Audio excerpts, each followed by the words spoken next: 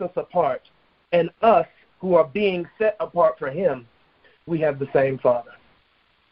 And so what Yeshua, what the Father did to Christ, that is what he wants to do to us, so we can be his sons and belong to his family.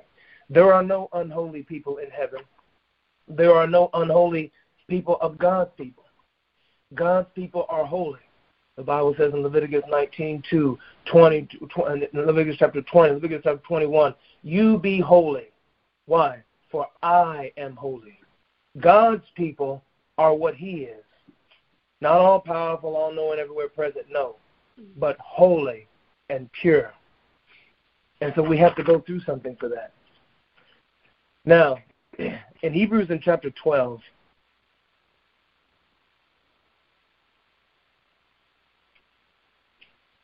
the Bible gives us what exactly God does to bring us into his family. He says in the beginning of verse 1, he says, therefore, since we are surrounded by so great a cloud of witnesses, what are these witnesses? What are these witnesses? You look at Hebrews chapter 11, describes all the heroes of the faith and all what they had to go through. You look at 11:35, women receive their dead. He says, women receive their dead by resurrection. Some of God's people were tortured, refusing to accept release, that they might rise again to a better resurrection. Others suffered mocking and scourging. What did they suffer? And even chains and imprisonment. God's people were what? They were stoned. They were sawn in two. They were killed with the sword. They went about in skins of sheep and goats, destitute, afflicted, ill-treated, of whom the world was not worthy, wandering over deserts and mountains and dens and caves. This was God's people, these heroes of the faith that we celebrate, these holy men of God. This is what they had to suffer to become that. Destitution, affliction, pain. And so when we go through it, the point he is saying here is that we're not alone in this. This is the whole history of the Bible. It's not something strange. Like Peter says, do not think it's strange when you suffer these things, persecutions and trials. Don't think it's strange. This is your initiation into God's family. It's nothing new. It's nothing strange. You have a whole 6,000-year history of God's people going through these things. And so, but because we live in the West and because, we're so comfortable and we live it with such ease, suffering and pain and hardship, it's foreign to us in a way. We think that is something strange. We think that, well, maybe I'm doing something wrong because I'm going through it. Well, maybe you are doing something wrong to go through it. But if you are trying to live a holy life and you are suffering, just know that it's not anything strange. It's God's initiation into his family. He says we have a whole cloud of witnesses. We have a whole cloud of witnesses, thousands of years of history of God's people going through these things. He says, let us lay aside every weight and the sin which clings so closely. Lay it aside. Get rid of it. That's the point of it all here. The point of God's discipline is to stop you and me from sinning. That is the point. To stop you and me from being un-Christ-like, from thinking foolish thoughts, from desiring un-Christ-like things, from putting un-Christ-like things into our heart through TV and music and movies, to stop our fornication, having sex with our boyfriends and girlfriends, to stop lying, to stop gossiping, stop the coveting and being jealous, to stop this selfishness and putting ourselves first, to cut all that mess out, to cut it out. And this is why the Bible says in Matthew in chapter 15, you don't have to write there, he says, out of the heart come what? Adulteries, fornications, idolatries, murders. He says all these things come from the heart and come out of the heart and defile the man. You see, and that's why what the Lord wants to do with us. He wants to cut out the root, which is, first of all, the heart, and then from the heart comes the thoughts, and then from the thoughts come the actions. So he wants to deal with that, laying it aside, getting rid of it, the sin that clings so closely to us. Think of it. What is the things that are attacking you? And you don't have to look far. You don't have to look further than your own thoughts. You and me don't have to look any further than how we think and what we think about.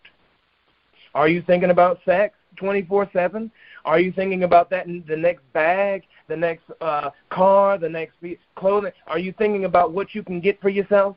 Are you thinking about getting revenge on that brother or that sister that wronged you? Is that what your meditation is on?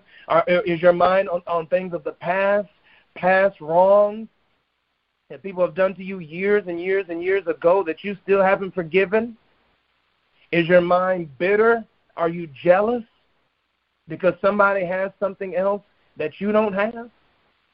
You and me don't have to look for that sin that clings so closely to us further than our own thoughts. Think about what you think about, and that will tell you the thing that God is trying to deal with in your life and in my life. So we've got to lay it aside. He says, and the sin which clings so closely, and let us run with what? With perseverance, the race that is set before us. We've got to keep going and going and going and going and going and going and going. When the Lord shows us one sin, we deal with it immediately. And then when He gets us victory over that particular sin, then we move on to the next thing. This is why the Bible says in Psalm 19, He says, Who can understand his faults? Keep thou me, Lord, from hidden faults. Keep presumptuous sins far from me. Then I will be innocent of the great transgression. He says He deals with the hidden faults first. Then He deals with the sins that we know about. So we learn about the sin. The Lord shows us what the sin is. We deal with it. Then once we get victory over that sin, then the Lord reveals something else to us. And it goes on in a continuous cycle until we are completely pure in our hearts, until we have total victory over sin in our life. And it's possible. The Bible promises that. In 1 Peter chapter 4 and verse 1 through 2, he who suffers in the body is done with sin. So in this continuous loop, in this continuous cycle of revealing sin, getting victory over sin, revealing sin, getting victory over sin, there's suffering all through that. There's pain, there's hurt, there's affliction, there's trial, there's tribulation. That brother or sister that God put in your path to irritate you, who's still young in the faith or who is not even saved, God allowed them to be in your life, and you're praying that they would get out of your life, but they're not. But God's not letting them go anywhere. Or that difficult job, that difficult coworker who's constantly making life hard for you, and you put in for a transfer, trying to get out of the department, and each time God shuts it down and says no. God is constantly putting you and me in these cycles of suffering and pain. Why? Because He's revealing to us our sin and is trying to get us victory over it. So we've got to persevere, not quit. He says, and this is not something that we're doing that is something that's unique. Because he says, verse 2, looking to Jesus. We're doing all this looking to Jesus, Yeshua, the pioneer and the perfecter of our faith, who for the joy that was set before Him endured the worst thing that any human being can ever endure, the cross. That's where the term excruciating comes from. Despising the shame, and is seated at the right hand of God. That's the place of power on the throne of God. He says, consider Him who endured from sinners such hostility against Himself, so that you may not grow weary or faint-hearted. Verse 4, in your struggle against sin, you have not resisted to the point of shedding your blood. You haven't gone that far, and most of us have not gone that far. Most of us, what we go through are mosquito bites compared to what Christ went through and compared to what most of our brothers and sisters around the world are going through outside the West. Most of you, and this is why I brought you guys those Voice of the Martyrs magazines, so you can see your brothers and sisters in Africa are being massacred. Your brothers and sisters in Asia are being massacred. Your Christian brothers and sisters all around the world, in Asia and Africa, in some place in Eastern Europe, in the Middle East, they are being killed, slaughtered. Their church is being destroyed. You and I aren't going through that. We're not going through that right now. We're going through what can be compared to mosquito bites. So he says, you have not resisted to the point of shedding your blood, and most of us have not. Now, pay attention to verse 5. This is the point I'm trying to get at. Initiation into God's family. And have you forgotten the exhortation which addresses you as sons? My son, do not regard lightly the discipline of the Lord. Pay attention. Nor lose courage when you are punished by him. For the Lord disciplines him who he loves, and he chastises every son whom he receives. It is for discipline that you have to endure. See, it is for discipline that you have to endure. God is treating you and me how? As sons. That's how we become the sons of God. That's why we're initiated into God's family. The discipline of holiness, the discipline of purity. That's what God is doing in us. The discipline of holiness and purity. God is treating you and me as sons. For what son is there who his father does not discipline? You see, he's saying you're not even a father if you don't discipline your child. You're fatherless. You're an orphan. Even if your father was there, if he didn't discipline you, it may as well have been as if he weren't there. That's how you know you and I are even saved. That's how you know I know that we have God as our Father, that we're born again. He says, and verse 8, if you are left without discipline, in which all have participated, then you are illegitimate children and not sons. If you and I do not go through the discipline of holiness, we will not be children of God, period. There's just no other way. You see, that's how you know God loves you. That's how you know God loves you. That's how you know he cares about you. That's how you know that he wants you. It's because he disciplines you. He disciplines you. He corrects you when you're wrong. And he makes you better even when you're doing right. You still go through discipline. That's why the Bible says in John 15, he says, Malachi, sit down and sit back. Otherwise, I'm going to spank your butt. That's what the Bible says in John 15. The Bible says,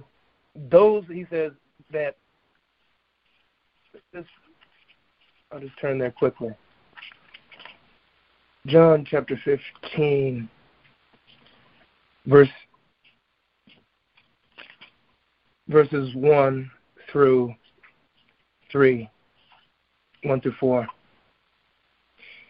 He says, I am the true vine, and my Father is the vine dresser. Every branch of mine, that's you and me, right? That's us. He says, every branch of mine that bears no fruit, he takes it away, period. If you're in him, you're not bearing fruit because of a lack of discipline, you're going out.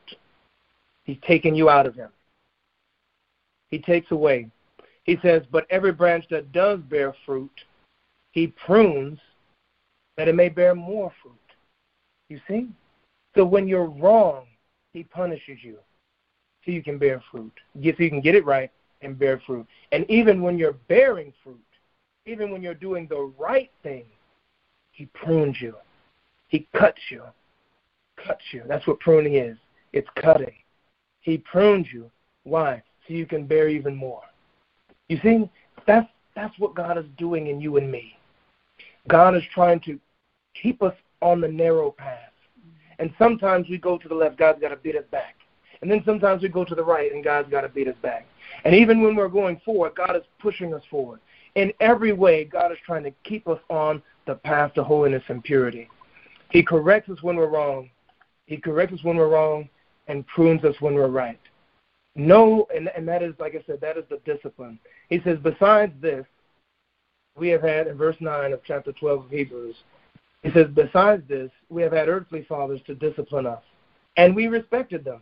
We've had earthly fathers, our parents. We all got spankings in here, I think. We all got spankings. I know I did. I got my tail tore up, and I respected my father for that. Now, and why? Because when you look at people who didn't get it, and you look at how they live, what do you say? Oh, thank God. Thank God my parents corrected me. Thank God my parents taught me. It didn't feel good at the time. It was not good at the time. But then you saw what the product was. You saw what the outcome was. It was you living a better life. It was you making good decisions. And that's what God wants us to do. That's what God wants for us. When He disciplines us, it does not feel good. But then when you look at your brothers and sisters who are not going through that, who are not getting it, and you see what kind of loose, careless, unfruitful lives that they live, you say, thank God that He loves me. Thank God that He cares about me. Besides this, we have had earthly fathers who disciplined us, and we respected them. Shall we not much more be subject to the Father of spirits and live? For they disciplined us for a short time at their pleasure, but He disciplines us for our good, that we may share His holiness.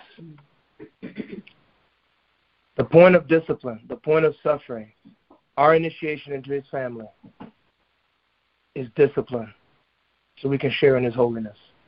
He says, the Bible says, for without holiness no man shall see what? God. Think of it. Without holiness, no one will see God. Nobody. I don't care how long you've been going to church. It doesn't matter how much you've been studying the Bible. It doesn't matter me preaching. It does not matter. Not one bit. Going on mission trips and doing that. None of that means nothing. Nothing.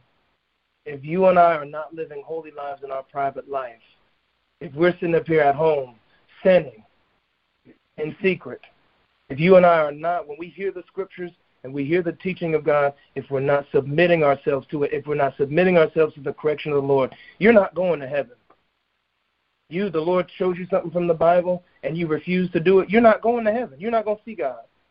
But without holiness, no man shall see God. And that means that if you're not living a Christ-like life, if you're not striving every day for Christ-likeness, responding, and then what does that discipline look like? It's not just God putting you through suffering and pain. That's one part of it, true. But the other part is just correction. When the Lord shows you something in the Scriptures one-on-one, that's correction. When God allows you to go in a situation that you don't want to be in, and you respond by being angry and belligerent and whatever, that's God showing you yourself. That's discipline and correction. He's revealing to you that you don't have patience. You're not humble. When God sends a brother or a sister to come to you and say, brother, sister, I've noticed this thing about you, and I think that you need to correct. I've had brothers and sisters come to me and say, Brother Austin, I think you need to work on this. And I didn't say, oh, well, but look at what you're doing. And you see, I saw you doing this and that. And, yeah, you see, I don't know who you're talking to. You don't know who I am and this and that. No, because that's from God. That is God's correction. That's His discipline. Why? So we can share in His holiness. Because without holiness, no one will see God. He says, for the moment, all discipline seems painful rather than pleasant. But later on, it yields the peaceful fruit of righteousness to those who have been trained by it. Trained by it. You see, this is what I want to hit on here.